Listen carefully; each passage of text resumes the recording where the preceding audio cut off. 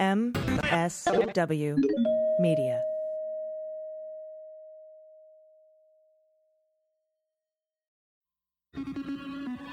News with swearing. Daily beans, daily beans. Daily beans, daily beans. Hello and welcome to the Daily Beans for Tuesday, October 6, 2020. Today, more administration officials test positive for coronavirus. Secret Service agents, former and current, speak out against Trump's joyride. The Russian agent that supplied Ron Johnson with the disinformation he used to investigate Hunter Biden has had his visa revoked. Trump is leaving Walter Reed today and tweets his most dangerous tweet. The Supreme Court will not hear the Kim Davis case, but Alito and Thomas write a terrifying response. And new polling is out regarding Trump's handling of his illness and the COVID epidemic.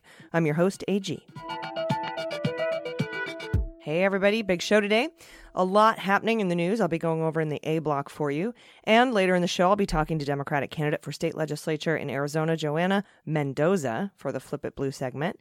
And later in the show, I'll be speaking with co-host of the Opening Arguments podcast, Andrew Torrez, about the SCOTUS decision not to hear the Kim Davis case and the subsequent response by Alito and Thomas that will chill you to your bones. It threatens Obergefell and LGBTQ plus rights and some other things as well. And finally, I'll wrap it all up with the good news segment. We have some confessions too. So if you have a good news story, political or personal, or a confession or a correction, you can submit them at dailybeanspod.com by clicking on contact. We do have a lot to get to, so let's hit the hot notes. Hot notes. All right, here is what I think takes the lead today.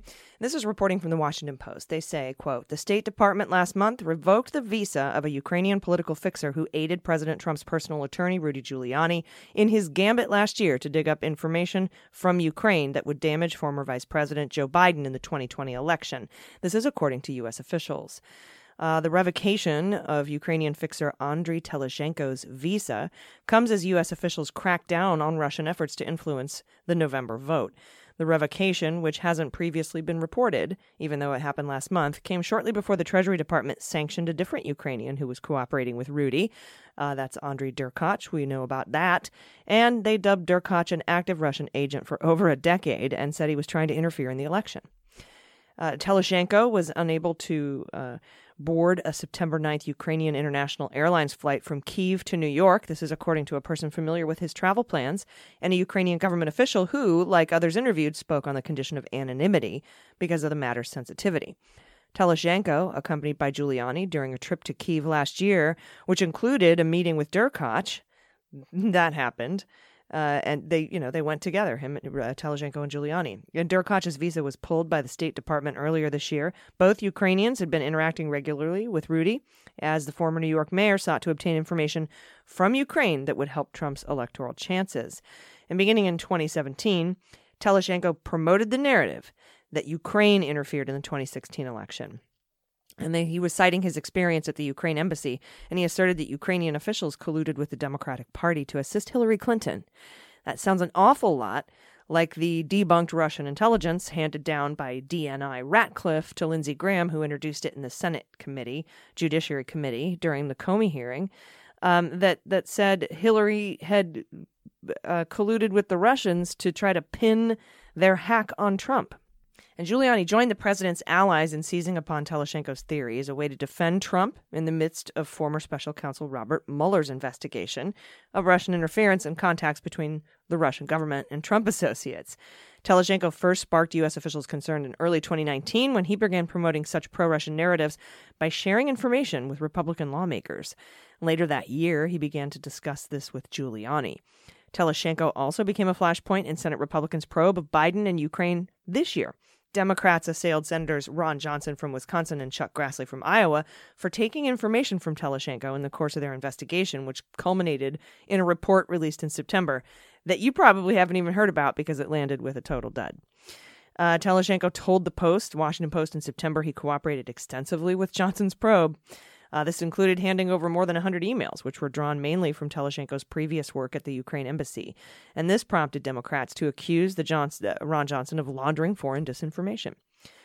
And speaking of the bullshit debunked investigation into Hunter Biden, fueled by a bunch of Russian disinformation, Eric Trump was deposed today for hours as part of an investigation into whether the value of certain Trump Organization assets were improperly inflated in order to gain tax benefits.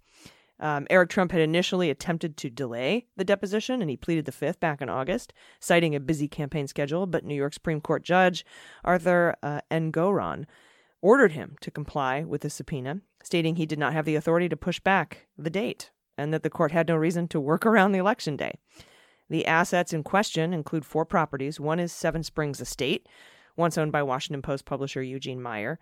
The New York Attorney General's office began the investigation last March when President Trump's former fixer, Michael Cohen, said in his testimony to Congress that his ex-boss had regularly inflated the value of his assets. I hope Biden brings this up in the next debate when he's asked about Hunter Biden. Just be like, yeah, well, Eric Trump was deposed recently for actual crimes. Oh, and none of your kids can operate a charity in New York. So, next question. Trump announced today that he's amazing, and he has left Walter Reed. He boarded Marine One from Walter Reed, walked of his own cognizance and own volition to the hermetically sealed SUV, the Beast or whatever they call it, drove to Marine One. He got on. Then he landed at the White House, walked off Marine One, walked up the steps, and took his mask off. Absolutely incredible.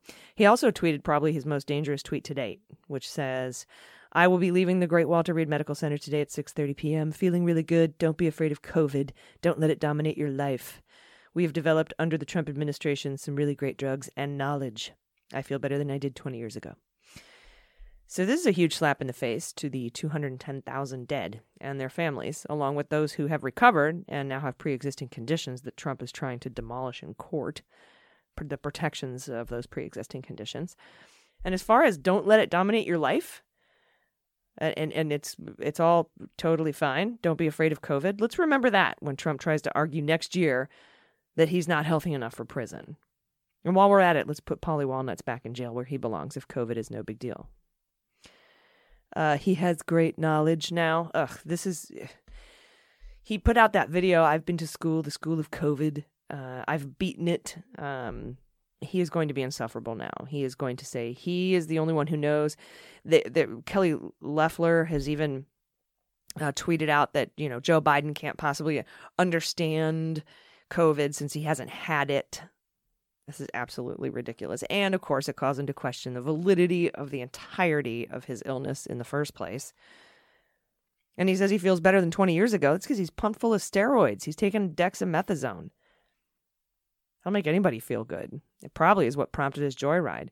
That or he just can't sit still he can't be in quarantine for 2 days. If he's, if what Noah Castor has said and alleged is correct, the dude's been railing lines of Adderall forever. He can't sit still in that hospital room. I wonder if he was given Adderall while he was there. And no one knows how sick he is or if he's actually sick. And Dr. Conley gave another vague press conference today when he said Trump would be leaving Walter Reed, but he also refused to answer when Trump last tested negative, saying, "I want to look forward, not backward," which is the doctors don't say that. It's called a medical history. And it's also called contact tracing, so we know when he didn't have it last, so we can trace everyone who he's been in contact with from between his last negative test and now. And Conley invoked incorrectly the Health Insurance Portability and Accountability Act, HIPAA, HIPAA. And he used that as an excuse not to reveal too many details about the president's health, including his lung scans. He also cautioned that Trump isn't out of the woods, so he probably shouldn't be released. Although multiple Trump advisors are saying that Trump was the one demanding release. I wonder if it was against medical advice. There's something to note about him not being out of the woods and being sent back to the White House. Let's look at the Herman Cain timeline, for example. On June 24th, he was at the Trump rally with no mask. July 2nd, which is 8 days later, he tested positive. 8 days after that, he said he's improving. 5 days after that, on July 15th, he says the doctors seem happy. And then 12 days after that, July 27th, he said he's getting really better. And then 3 days later, he died. So, something to keep in mind. Secondly, we learned today that Kayleigh McEnany and some of her staff have now tested positive. And since then, she's been in close contact with many from the press corps, putting their lives and their families' lives at risk. And now, Trump says he will make the next debate, which is scheduled for October 15th. It's a town hall-style debate.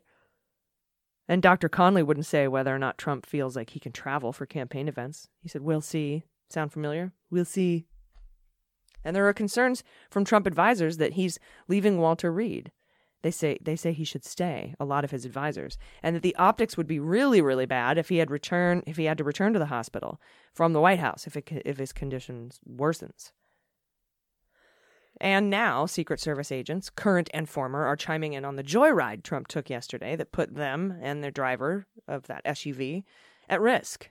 And there are other people who couldn't get to the front of the hospital because his literal ego trip blocked the entrance. One former Secret Service agent asked, "Where are the adults?" And another current agent said he's not even pretending to care now. This is from the Washington Post. They say, as the backlash grew, multiple aides who spoke on the condition of anonymity to describe internal deliberations also called Trump's evening outing an unnecessary risk, but said it was not surprising. Trump had said he was bored in the hospital. He wanted to show strength after his chief of staff offered a grimmer assessment of his health than doctors, and that's according to campaign and White House officials. And a growing number of Secret Service agents have been concerned about the president's seeming indifference to the health risks they face when traveling with him in public. And a few reacted with outrage to the trip, asking how Trump's desire to be seen outside the hospital suite justified the jeopardy to the agents protecting him. Dana Bash just said on CNN that Secret Service agents are supposed to protect the president from a bullet, not protect themselves from the president. And Trump's coronavirus diagnosis has already brought new scrutiny to his lax approach to social distancing.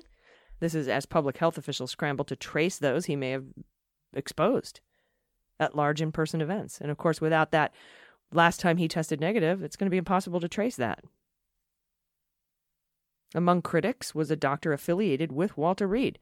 He said, quote, "Every single person in the vehicle during that completely unnecessary presidential drive-by just now has to be quarantined for 14 days. That's James P. Phillips. He's also a professor at George Washington University.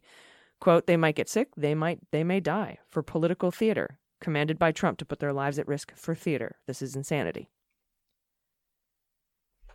And there's new polling out from CNN. 2/3 of Americans say President Trump handled the risk of coronavirus infection to others around him irresponsibly. This poll from CNN was conducted by SSRS in the days following the announcement that the president contracted the virus. Now, with Trump hospitalized at Walter Reed National Military Medical Center, though he just left, 69% of Americans said they trust little of what they've heard from the White House about the president's health. 69%. It's more than 2/3. Only 12% say they trust almost all of it. Disapproval of the president's handling of the COVID outbreak stands at a new high. 60% say they disapprove. Additionally, 63% say his own infection is unlikely to change anything about the way he handles the pandemic.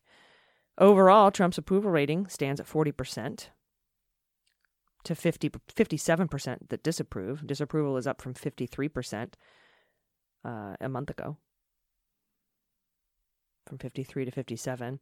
About a third of people, 32%, say they're concerned about the government's ability to operate while Trump is ill, with concern higher among Democrats. 48% are very or somewhat concerned. Then independents, 30%, or Republicans, 15%. Most, 62%, say Pence is qualified to handle the presidency, should that become necessary, while 35% think he is not. The view that Trump acted irresponsibly regarding the risk of coronavirus to others around him cuts across most demographic lines. It's particularly strong among several groups whose support could be and is critical to Trump's reelection. Among women, 72% of women, all women, not just Republicans or Democrats, say Trump acted irresponsibly. That stands at 66% among those 65 and older, as well as independents. 66% of independents say he acted irresponsibly, and 65% among whites with college degrees. The president's supporters 79%, and Republicans, 76%, are about the only groups among which a majority say Trump acted responsibly. It's just his core base. Distrust of information from the White House about the president's health also crosses demographic lines. Republicans, 65%, and Trump voters, 66%, are some of the only groups where the majority say they trust what they're hearing from the White House. There is agreement across party lines, though, that Trump's diagnosis will not change the way he handles the pandemic. Most Democrats, 70%, Independents, 59%, and Republicans, 62%, agree on that. The uptick in disapproval of Trump's handling of the coronavirus comes more among women, from 63% disapprove. 63% disapprove, now it's 69% disapprove. Women disapprove of Trump's handling of the coronavirus. Men, 48% last month say they disapprove, now it's 51% now. And people of color, it's gone from 65% to 73%. And white people, it went from 52% to 53% disapprove of his handling of coronavirus. And it's increased among seniors. It's gone from 57% to 62% disapprove. And under age 35, from 59% to 67%. Most Americans interviewed after Trump's diagnosis said the remaining scheduled debates should be held. 59% say yes, 36% said no. Democrats were more inclined to say they should not be held, 49%. Independents, 39% say they shouldn't, and 17% of Republicans said they shouldn't. Now, this CNN poll, like I said, was conducted by SSRS October 1 through 4. The 1st through the 4th, among a random national sample of over 1,200 adults, reached on landlines or cell phones by a live interviewer. And results for the full sample have a margin of error of plus or minus 3.3 points. And for questions added October 2nd, it's plus or minus 4.2 points.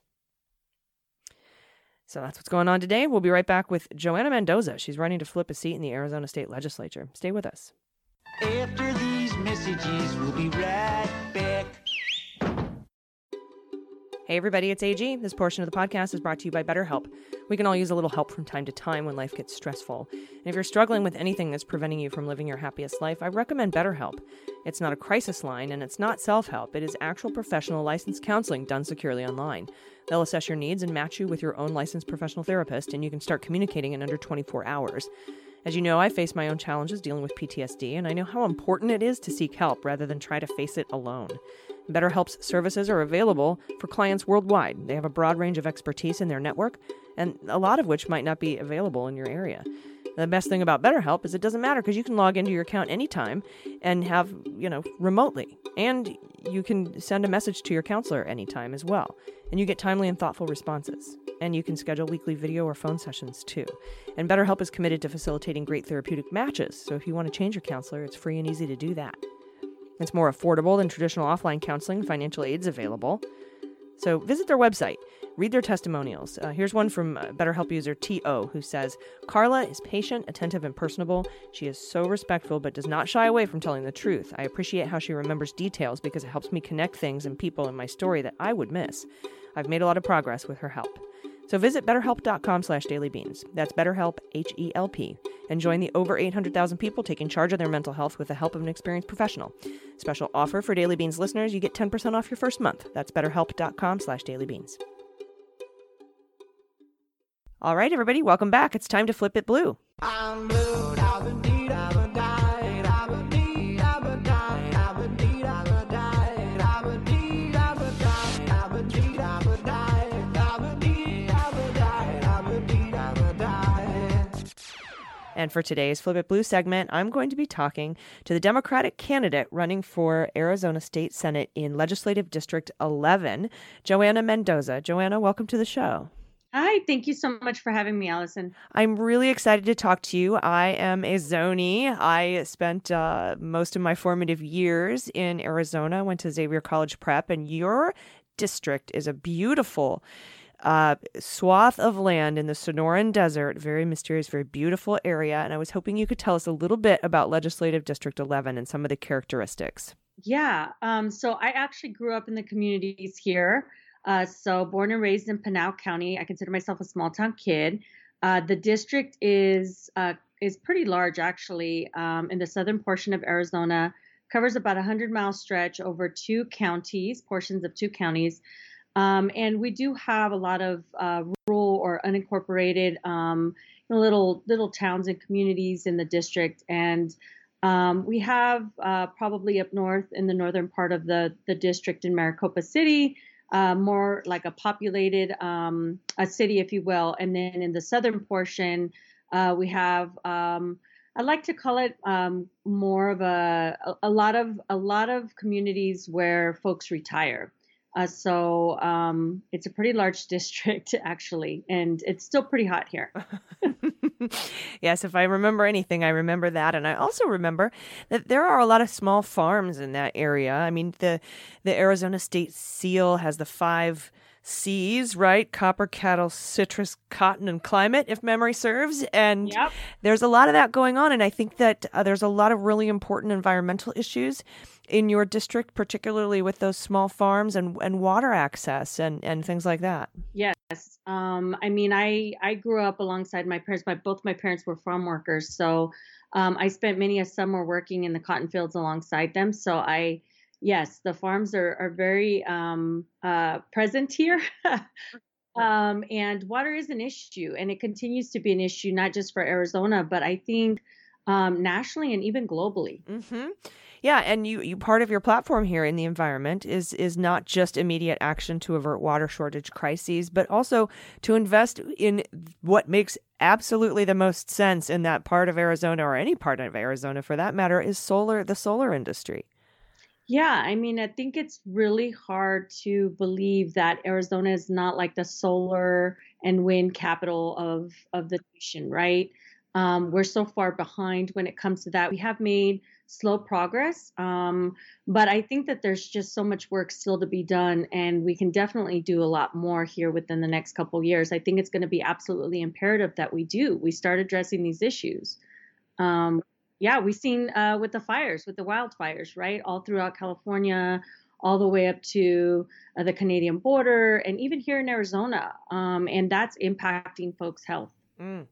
Yeah, absolutely. And speaking of healthcare, because that right now, every single candidate and all of the constituents I'm talking to across this great country of ours are so concerned about healthcare right now, more specifically, not just about the pandemic, which is obviously something that we have to consider and take very seriously. But also that can be a pre-existing condition. And right now, Republicans are fighting to take that away and to take healthcare away from us. And I was hoping you could tell us a little bit about what you're focusing on as far as healthcare is concerned with your constituents in the 11th legislative district. Yeah, I mean, as you mentioned, I think that there has been a focus right now, especially during the pandemic, and it's really highlighted a lot of the gaps, which we already knew existed, but it's just really brought them to the front, right? So pre-COVID, my focus in terms of healthcare was about ensuring that folks in rural communities like those in District 11 had access to affordable healthcare. A lot of our communities lack community hospitals. Folks have to drive, 50 to 100 miles to get specialized care. And when I first moved back to Arizona with my son, I had a really difficult time finding a pediatrician. So definitely having a focus on access, but also making sure that our vulnerable populations, like our seniors and our children, have access to that healthcare, that we have specialized services, healthcare services, and professionals in our communities. Mm. Yes, and I think that's so important. And you had mentioned your son. You are a working mom, and so I also wanted to talk to you about education, because that can also be access to education and broadband can be very difficult in these rural areas. And I'd like you to talk a little bit about what you want to bring to that. Yeah, I mean, in addition to all of the other things that the pandemic has highlighted, it's also highlighted how far we are behind in terms of technology and the resources that we need to ensure that our children are getting educated. The schools did shut down for a while, and school districts were struggling to provide computers and access to the technology, like just basic internet Wi-Fi to students. I serve as a school board member in my small rural community. And, out here, the internet, if you have it, you're lucky. but it's not always very reliable. And I always say that we here, especially in communities in District 11, live in this like almost this there's this huge digital divide. It's this technological desert out here, because there really hasn't been a lot of focus when it comes to ensuring that rural communities have access to just basic internet services, which we know is impacting our kids severely, where parents are trying to juggle working from home and trying to teach their kids from home. And it's just unfortunate that it took a pandemic or a crisis to actually bring these things into awareness, which a lot of us who are working in either as school board members or in the education system are educators. We already knew this, right? We already knew this was an issue. Yeah. And I think that is also incredibly important, especially in the rural areas, for telehealth, to have that broadband access. And you have a lot of retirees, as you said, in your district. I know my grandpa, a Navy veteran from World War II, lived in Sun Lakes, I believe. And I don't know if that's specifically in your district, but there are a lot of communities like that in your district. And I know, and I want you to talk a little bit about, you're a veteran, shipmate. We're both former Navy veterans. Yes, shipmate. We were in the same years because, I graduated from Xavier in 92, joined in 94. And then you went into the Marine Corps forever. And I guess you didn't want to drive the boats anymore, right? You just wanted to ride on them. Okay. But it's very important that the veterans in your community, and I'm sure there are considerable amounts of veterans and military families there, that they have access to stable jobs once they get out of the military, and that they are able to transition, and that they have that access to telehealth and mental health and quality health care. Yeah, I mean, I will share with you that I struggled to get a job after military service. And I thought that, I had my degree, I had 20 years of leadership experience and leading in a variety of positions and situations. And, being in the military, we take on a lot of challenges. There's a lot of things that we do that you can't always really capture on paper. And after retiring from the Marine Corps, and making my way back home to Arizona, I struggled. I couldn't get a job, and I was often told that I wasn't qualified. Sadly for me, I wanted to continue a life of service. So I had applied for a lot of jobs working in government, in local government. And sadly, I was told I wasn't qualified. And even at one point, I was told that I should probably go drive trucks. Now, I will tell you that is a respectable job. But I did not drive trucks in the Marine Corps, and I certainly didn't drive them in the Navy.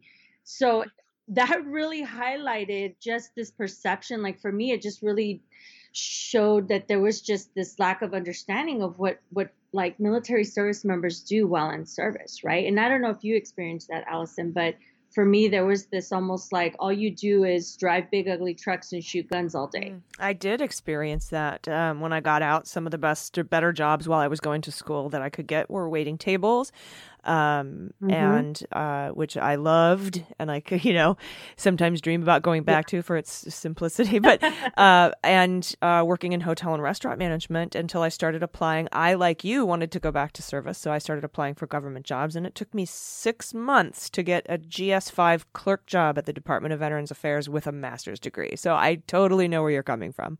Yeah, I mean, and if you think about it, for a lot of veterans, they have families, right?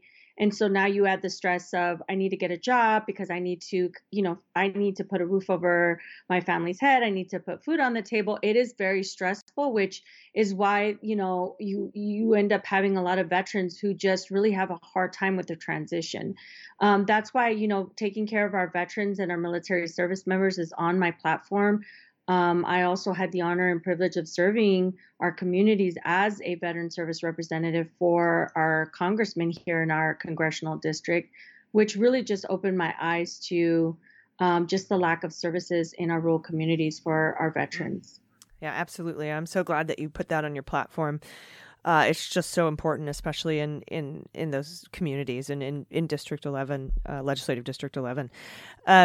Before I let you go, you have here that you one of something that's very important to you are ethics and accountability. And I have spoken to so many Democratic candidates for Congress, state and national, and senates, and legislative bodies and assemblies who are former veterans. And right now they felt like they had to get into this race because of just the absolute dearth, this lack of ethics and accountability that we as former service members and veterans hold in the utmost.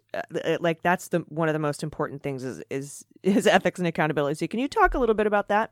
Yeah, I mean, you're absolutely right. I think that, we have this, we're very mission oriented, right? But we also, for me, it was very important to continue a life of service and have a purpose and a mission. And I can't think of a better mission than to take care of the people in our communities, to ensure that folks have the basic needs, and that they're treated with dignity and respect. And it's unfortunate that we've seen over the last couple of years really just this division, this tearing at our democracy. And for folks who have made that sacrifice, who have answered the call to serve, and some who have made the ultimate sacrifice, to us, it is almost a slap in the face to see what is happening to our country and our nation. I mean, we are, the greatest nation in the world, and to see what is happening is heartbreaking. So I felt that I had to jump in order to do my part to protect that, because, I did it for 20 years in the military, and it was important to do, but also to demonstrate to my son how important it is to fight for what you believe in. And I believe in our country. I believe in what we stand for as Americans. And I will give my life for that ideal. And again, I stepped in because I think it's important to have elected officials who have a service oriented mentality, to bring back some of these values that we stand for as Americans. Absolutely. Servant leadership, as opposed to just this Republican sort of transactional, what's in it for me situation. Yeah, exactly. All right. Well, can you tell my listeners how they can support you, where they can learn more about your platform, and where they can volunteer and text bank and phone bank and write postcards or whatever we need to do for you? Thank you. Yes, we need everyone to help us in this fight to flip this district. It doesn't matter if you live in Arizona or not, because every battle that we're fighting is one step closer to saving our democracy. And we have all the information where folks can get involved. If you want to fuel our fight with a donation, we would appreciate that. Or if you want to just join the fight and help us virtually phone bank or write postcards, visit my website at www.mendozaforarizona.com. Awesome. And is that the number 4 or the word 4? The number 4. Awesome. Yeah. Thank you so much. Yeah. Thank you so much, Allison. It was great to chat with you today. And thank you for what you do. Yes. And thank you for your service. And thank you for your continued service. And we'll get out there and support you. Joanna Mendoza, running for Arizona State Senate District 11. Thank you very much. Awesome. Thank you. All right, everybody, stick around. We'll be right back with the interview. Hey, everybody, it's AG, and this portion of Daily Beans is brought to you by PlushCare. Now, more than ever, you shouldn't put off seeing a doctor when you're not feeling well. And I know that with everything that's going on, it can be difficult to put your health first, but it's so important. And that's why I use PlushCare.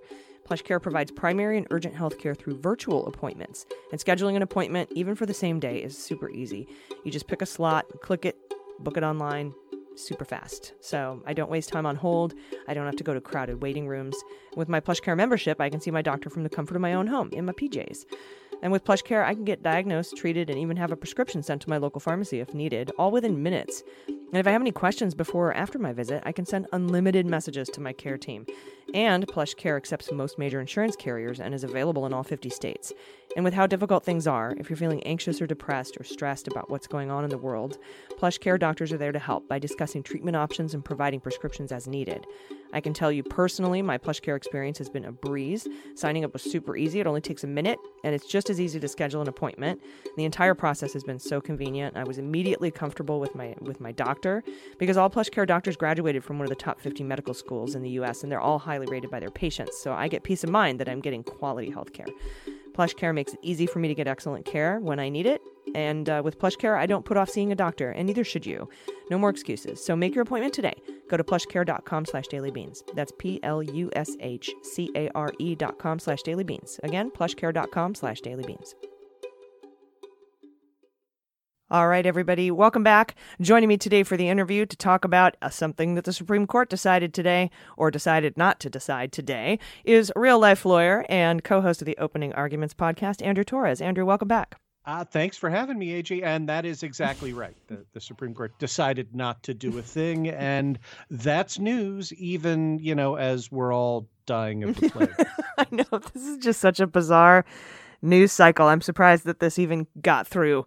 And by the way, it was recommended to me by several people that I call you up immediately to talk about this. And not only this, but people love it when we talk, but also the ensuing Alito Thomas rant against Obergefell. So first of all, Kim Davis is the lady who refused to issue same-sex marriage licenses, and then that's went up to the Supreme Court. So can you tell us what they decided today about the Kim Davis case? Yeah. So let me give you a little bit of background about the case. I think all of your listeners are aware of Kentucky bigot Kim Davis, who in the wake of Obergefell decided, as the county clerk for Rowan County, Kentucky, decided that she just wasn't going to issue any marriage license. At first she said, I'm just not going to sign same-sex marriage licenses. And then her boss was like, you do know that's your job, right, Kim? And then Kim was like, well, I'm just not going to sign any marriage licenses. And that's stupid and against the law. And as a result of that, Kim Davis subsequently challenged her initial removal as clerk on the grounds that she was not doing her job, on the grounds that she has a deeply held religious belief to not do her job. And while that should be a slam dunk, and as of right now is still a slam dunk of no, you can't do that, Kim, it wound its way all the way up to the Supreme Court. So here's what happens. Lower court and in Kentucky and the Sixth Circuit both affirmed, no, Kim, you do not have a special religious exemption that allows you to not issue marriage licenses when your job is issuing marriage licenses, particularly in light of the Supreme Court's decision in Obergefell.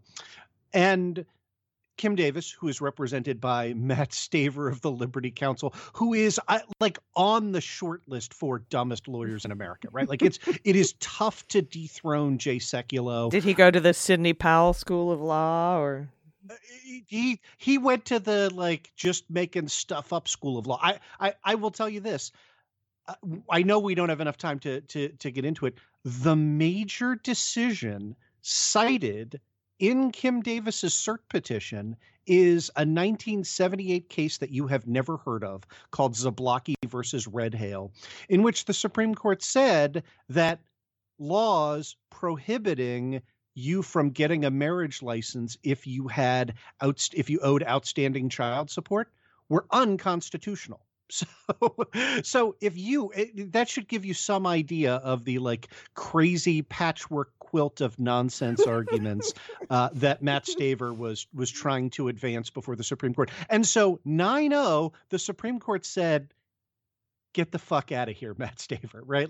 These arguments are ridiculous, and we're embarrassed on your behalf that you have put them in writing and filed them with the Supreme Court of the United States of America. But that's not good enough for Clarence Thomas and Samuel Alito, who, again, I cannot stress this highly enough, agreed that the court should not take up this case because this case is a slam dunk, decided to use 3 pages to articulate just how big, 3.5 pages, to articulate just how big of bigots they are.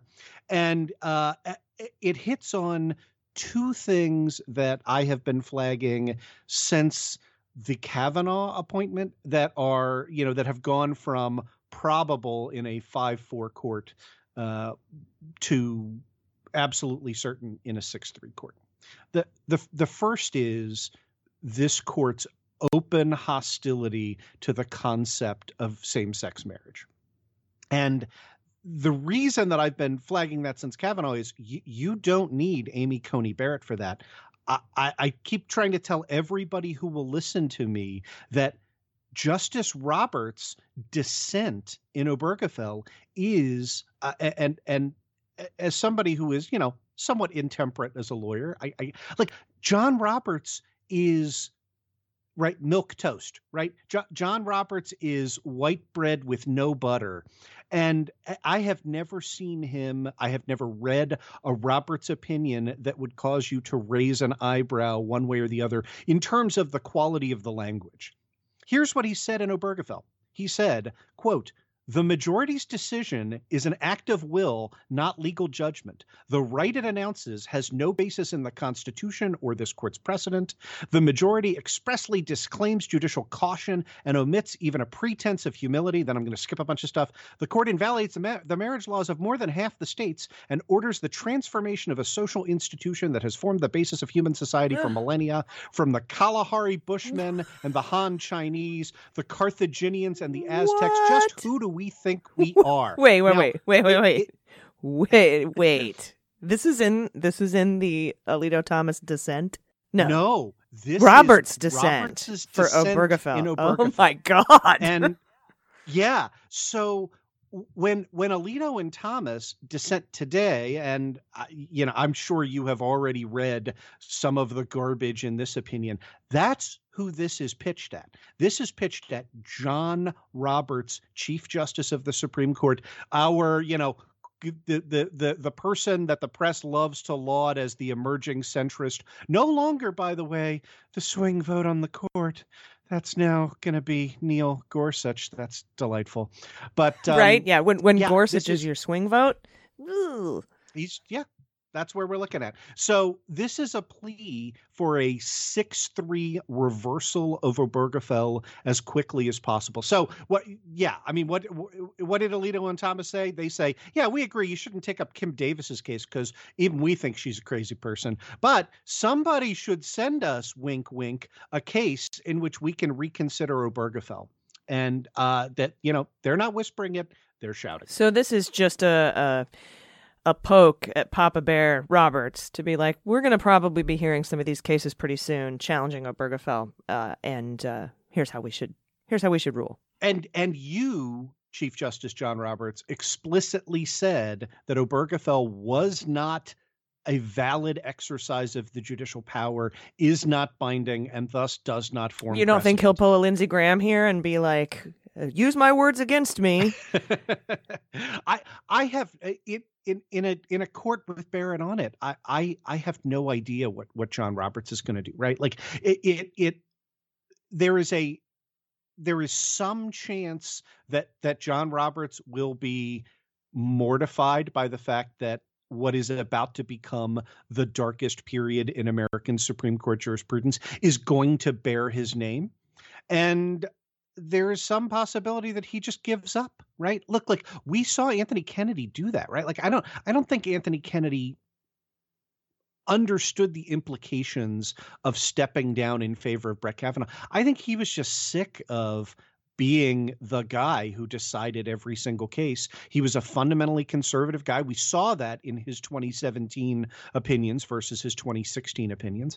And I don't know at what point John Roberts is going to say, hey guys, I tried to hold this thing together with, duct tape and baling twine, but I give up. Like, that the howler monkeys are loose inside the courtroom, and I'm just going to chill over here in my chair now. Either that or Kennedy stepped down for other reasons. But to be fair, Roberts is in a very precarious spot heading into a 6-3 conservative court. Yeah. I mean, why is he going to stick his neck out on the line for an outcome he doesn't want to preserve an institutional legacy that's gone? I wouldn't. And if Trump wins this election and he's not incapacitated or dies, I would definitely be the fuck out of there because I wouldn't want to preside over another impeachment. Yeah.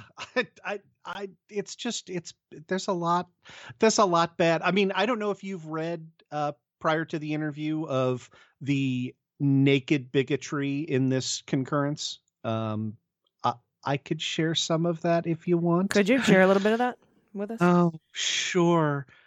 Obergefell, this is page 3. Obergefell enables courts and governments to brand religious adherents who believe that marriage is between one man and one woman as bigots, making their religious liberty concerns that much easier to dismiss. And then there's a whole bunch God, of stuff. just substitute that with interracial marriage. Yeah, make it black. Yeah, it is the idea that we have moved. And look, we saw this percolating on the extreme religious right for a decade, but the fact that we now have in writing in a dissent at the Supreme Court the position of Liberty University of, hey, when you call us bigots, that makes us sad. Like that's fucking insane. Oh yeah, did the fuck your feelings brigade get their feelings fucked? Oh.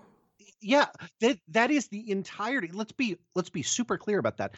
That is the entirety of the post Masterpiece Cake Shop jurisprudence on First Amendment rights of religious expression in this country right now. Right? That is, we think we will overturn laws if they fail to show, quote, due consideration, end quote, for your religious beliefs. And if you ask what due consideration means, the answer is go fuck yourself. It is not present in the statutory, it's not present in the Constitution. It's not present in any statute. It's not present in RFRA. It's not present in any case in Supreme Court history prior to 2017. It was invented out of whole cloth. And we know now what Thomas thinks it means. It means if you call a bigot, you've now shown insufficient consideration for their deeply held religious beliefs. One more thing, there is a footnote. It's an asterisk footnote rather than a traditional footnote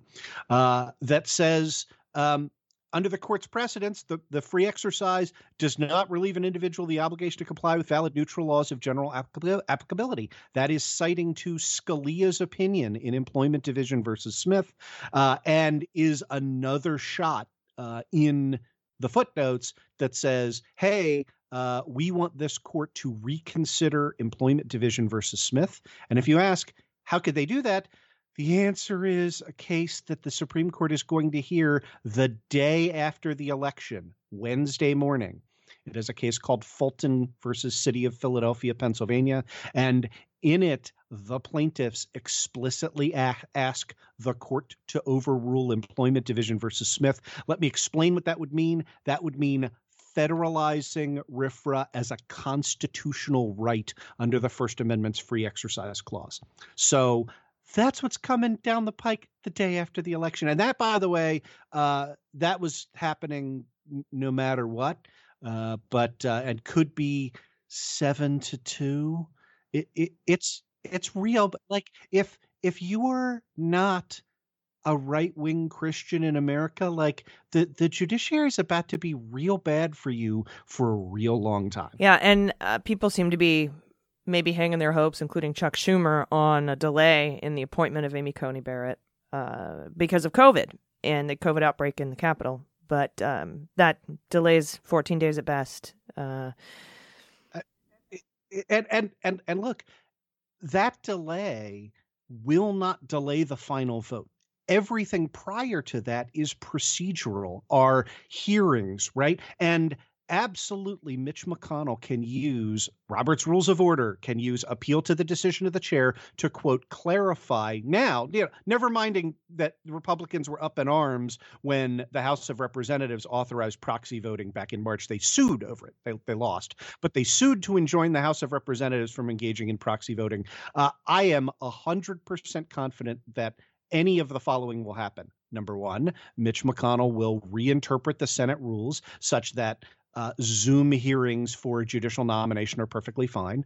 Number two, if existing Republican senators are still in quarantine such that they do not have the vote, that all of a sudden proxy voting will be okay in the Senate. And number three, even if it isn't, then all of a sudden you're going to have Susan Collins and Lisa Murkowski the day after the election back out of their commitment and say, well, I'm still voting no, but I'm trading my vote to vote for Mike Lee, who can't be here, blah, blah, blah. There is all of we're going to stop this procedurally, in my view, is wishful thinking, except for this scenario. And I want to emphasize, I still think that this is unlikely, but I am persuaded that if Joe Biden wins in a landslide and the Democrats retake the Senate clean, I mean, again, all you need is 50, but if they cleanly retake the Senate, which is starting to look like it's possible with the performance of people like Jamie Harrison in South Carolina, who, were not on anyone's radar 6 months ago. If that happens, I could imagine a Joe Biden pulling aside Mitch McConnell and going, hey, if you push Barrett through right now, we've got the votes. We will blow up the filibuster. We will pack the court. If you hold off, we won't.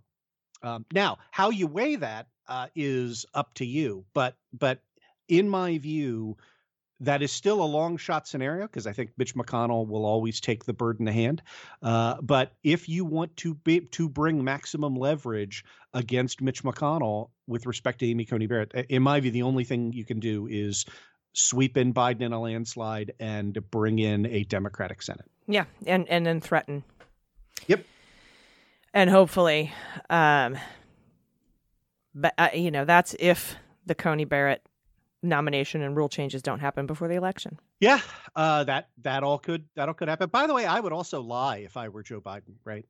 Oh, I would do a backroom deal. I'd be like, yeah, absolutely. I promise 100% pinky swear on your mother's grave that we will not blow up the filibuster and add 6 new Supreme Court seats. And then blow it up. Yeah. Absolutely. Yeah. Good. That's everything Mitch McConnell deserves and then some. Yep. Put that sandwich right back in your mouth, Turtle Dick. All right. It has been wonderful talking to you. Thank you for clarifying all of these issues. It's been hard to dig the news out of this White House coronavirus graveyard that is the media right now. But this is a very important, it's a great decision to not hear this at the Supreme Court, but the ensuing opinions and asterisks and all that are so very important to the future of this court and the country. So I appreciate you talking to me today. Everybody check out the Opening Arguments podcast. Andrew Torrez, real life lawyer and actual friend of mine. Thanks for talking to me. Thank you so much. All right, everybody, stick around. We'll be back with the good news. Hey everybody, it's AG, and this portion of Daily Beans is brought to you by Sunbasket. If you're looking for fresh dinners that taste great and are good for you and take zero effort, Sunbasket delivers fresh and ready meals that are fast, fresh, and delicious. They heat up in just minutes. Enjoy incredibly tasty, nutritious meals while avoiding crowded grocery stores. That's the best part. Sunbasket has amazing recipes for all kinds of dietary preferences too, including paleo, gluten-free, Mediterranean, vegetarian, and more. They make it easy and incredibly convenient because everything is pre-portioned and ready to prep and cook. You can enjoy a dinner full of organic produce and clean ingredients in as little as 15 minutes, and you don't have to be a good cook, which is great because I'm terrible. But these are so easy and incredibly fast and delicious. And each week they offer a wide range of recipes to choose from at Sunbasket, so you can try dishes like mushu pork bowls with hoisin sauce or sole and parchment with zucchini salad and roasted almonds. It's so good. Or my favorite, Spanish pisto con huevos with tomatoes, eggplant, and garlic bread. It's so good. You can order from any recipes across their menu, skip a week if you want to, snooze it, or double up on your favorite ones. And Sunbasket facilities have the highest level of food and employee safety. They reinforce their strict adherence to operating procedures, and they've increased sanitization frequency in their distribution centers to protect you and your family and their employees. And right now, Sunbasket is offering $35 off your order when you go to sunbasket.com/dailybeans and enter promo code dailybeans at checkout. That's sunbasket.com/dailybeans and enter promo code dailybeans at checkout for $35 off your order. Again, sunbasket.com/dailybeans and enter promo code dailybeans. All right, everybody, welcome back. It's time for the good news. Well, we'll float on, good news is on the way.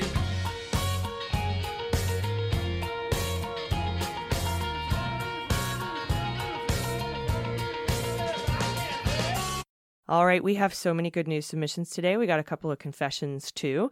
I didn't see any corrections, but that doesn't mean they're not there. So that would actually probably be the first correction, if they are. Now, if you want to submit some good news stories, personal or political, or you want to submit a quarantine confession, this is a really good way to submit your pod pet photos, by the way, because we put them up in the newsletter. All the photos that you'll hear me gushing over today will be in the newsletter. It comes out on Mondays in the Patreon feed. And the Supercast feed as well. Supercast is our new Patreon type situation. It gives you all the same benefits. It's just a different platform in case you would rather not use Patreon for whatever reason. And that's, so you can check out Supercast. We're there. Anyway, go to dailybeanspod.com and click contact, and that's how you submit everything. And you can even just say hi there if you want to. And our DMs are always open, but not for good news stories. If you send the good news stories to the DM, to the DMs on Twitter, we probably won't get to it. So definitely use the website for that. And the first up, good news story from Anne. Pronouns she and her. Hello, Beans Squad. You all amaze and inspire me. And I include all the smart, funny, patriotic, passionate, kind listeners in that squad as well.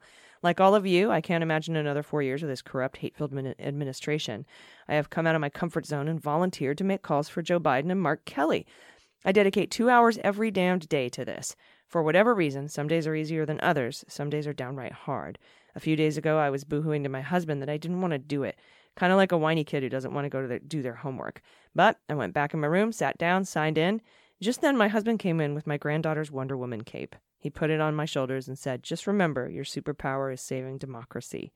We had a good laugh, and I proceeded to more joyfully make the calls. Somehow I did feel more powerful.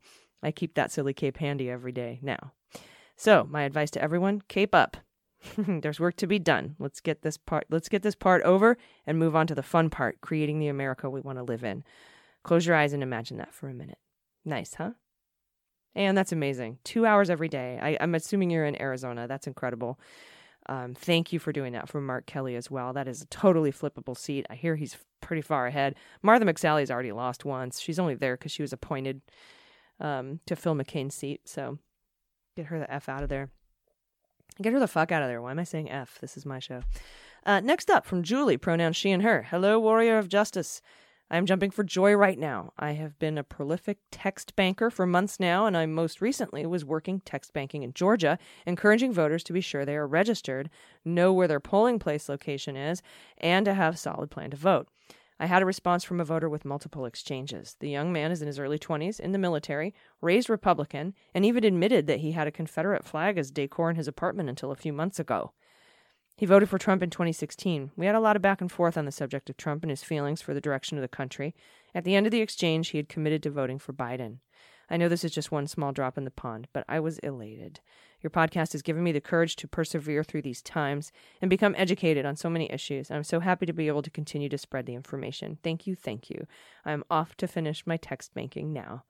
Julie, that's incredible. Thank you so much. What a great story.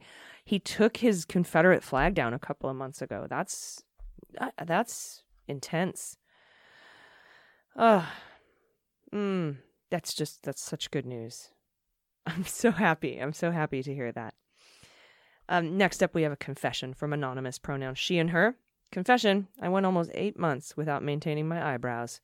I'm pale and my hair is brown, so it's noticeable. I do, however, wear glasses and work from home since mid-March, so I haven't needed to. I finally went and got them threaded today, and holy cow, do I feel better. I know exactly what you're saying. So awesome. I mean, I don't do anything to my brows, but other stuff. Anyway, excellent. It does feel so much better, doesn't it, to just do something from the before times, even if no matter how small it is. Anyway, awesome. Next up from Shar, pronouns she and her.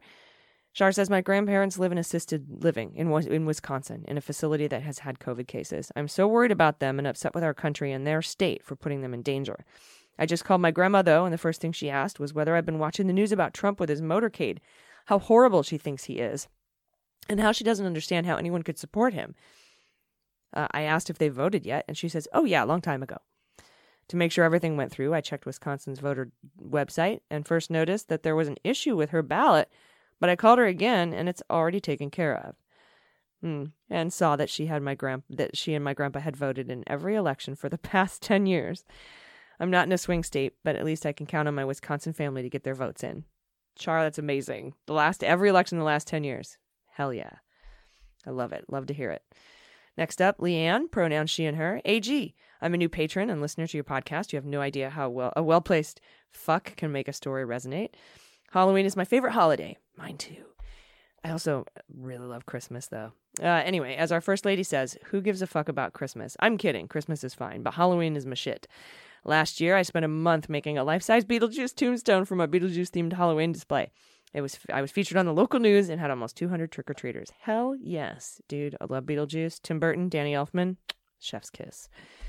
In addition to being my neighborhood's queen of Halloween, I am also a night shift pharmacist at a 350-bed hospital that houses the largest burn center in the county. I did my post-PharmD pharmacy residency at the VA in Salisbury, North Carolina, so shout out to all the awesome VA employees. Oh, I used to work there. I gotta be honest, up until a few days ago, I wasn't really feeling Halloween this year. I'm tired as fuck from work. I'm disappointed and frustrated by how much distrust our president has sown in my profession. I'm devastated that some of my family members have succumbed to this QAnon bullshit. Oh, no. And I'm devastated that so many people I know in real life are questioning solid science. I'm just tired. Anyway, a few days ago, I got a call from the reporter who interviewed me last year, super pumped about what I was doing for Halloween this year. This was a good reminder of how much joy people got from my ridiculous yard shenanigans last year, and it re-energized me. I now have some new ideas, and even an idea for a socially distanced candy delivery that I can incorporate into my theme. Even though this year sucks, Halloween seems to be particularly relevant. Yes, we all get scared. We all face our fears. But we will be okay, and we'll be stronger on the other side. And we'll learn that we can beat the scary old monster if we brave enough to if we are brave enough to take the mask off and reveal the truth underneath. I'm also going to attach a picture of my pups because they're cute as fuck. Ripley is the white German Shepherd, Baxter is the long-legged Chihuahua, and Pee-wee is the super mutt. Oh, you got a Pee-wee. You have another Tim Burton reference. Sweet. Yeah, and also Halloween, wear masks. Hey, pretty sweet. Very convenient. Somebody in my neighborhood rigged up a pulley system to deliver candy and cans of beer to the parents. Thought that was pretty great. And the photos. Oh, the Chihuahua. White German Shepherd. Long-legged Chihuahua. What happened to that Chihuahua? Why are his legs so long? He looks like one of those AT-ATs from, is that what they're called, from Star Wars? Oh my God. You guys have to see these dogs. And we will share the links to the time-lapse of you creating the tombstone in the newsletter. There's a time-lapse of her making the Beetlejuice tombstone. So we'll include that and the doggos. Thank you. Thank you so much, Leanne, for writing in. I appreciate it. What do we have next here? From Helen, pronouns she and her. After months of being blasé about my knitting, quarantine blues, I finally kicked myself in the ass to get a baby gift finished for a friend of mine. The baby is 5 months old at this point, but no matter. The gift is a knitted blanket done in a pattern that I love doing. It's in the final stretch, last 2 stripes, and I love how squishy it is and how nicely the yarn I'm using knitted up. Thank you for all you do. You're helping keep me sane. And then there's a picture of the blanket. Oh, I like that pattern. Ooh. That is so cool. Oh, and I love your little candy skulls on the thing. We'll send this picture out too. Oh, and there's a really nice quilt in the background. Did you make the quilt too? So many crafts. I love it. Ooh, a correction. Next up is a correction. Uh-oh. Pronouns he and him. Just going to pile on this snuggle problem and do some more snuggle math. The formula for calculating Anonymous's snuggling combinations is C times NR, where R is the number of snugglers from N potential snuggling options. The formula used, the factorial you mentioned, then divides it by another couple of factorials using N and R. Anyway, for 2 snugglers from a group of 28, where the formula is C 28-2, C times 28, 2, there are 378 snuggling possibilities. To work out the total number of snuggles up to one giant 28-member snuggle pile, you need to add C 28-2 plus C 28-3, 28-4, etc., and so on. If there's a shorter formula, it's beyond my math. You and your show remain bright lights in the current darkness. Much love to you and everyone who helps bring us the show. And just because I know how much the Illuminati appreciate it, here's a photo of my dog looking tired after a walk and my cat looking grumpy after a bath.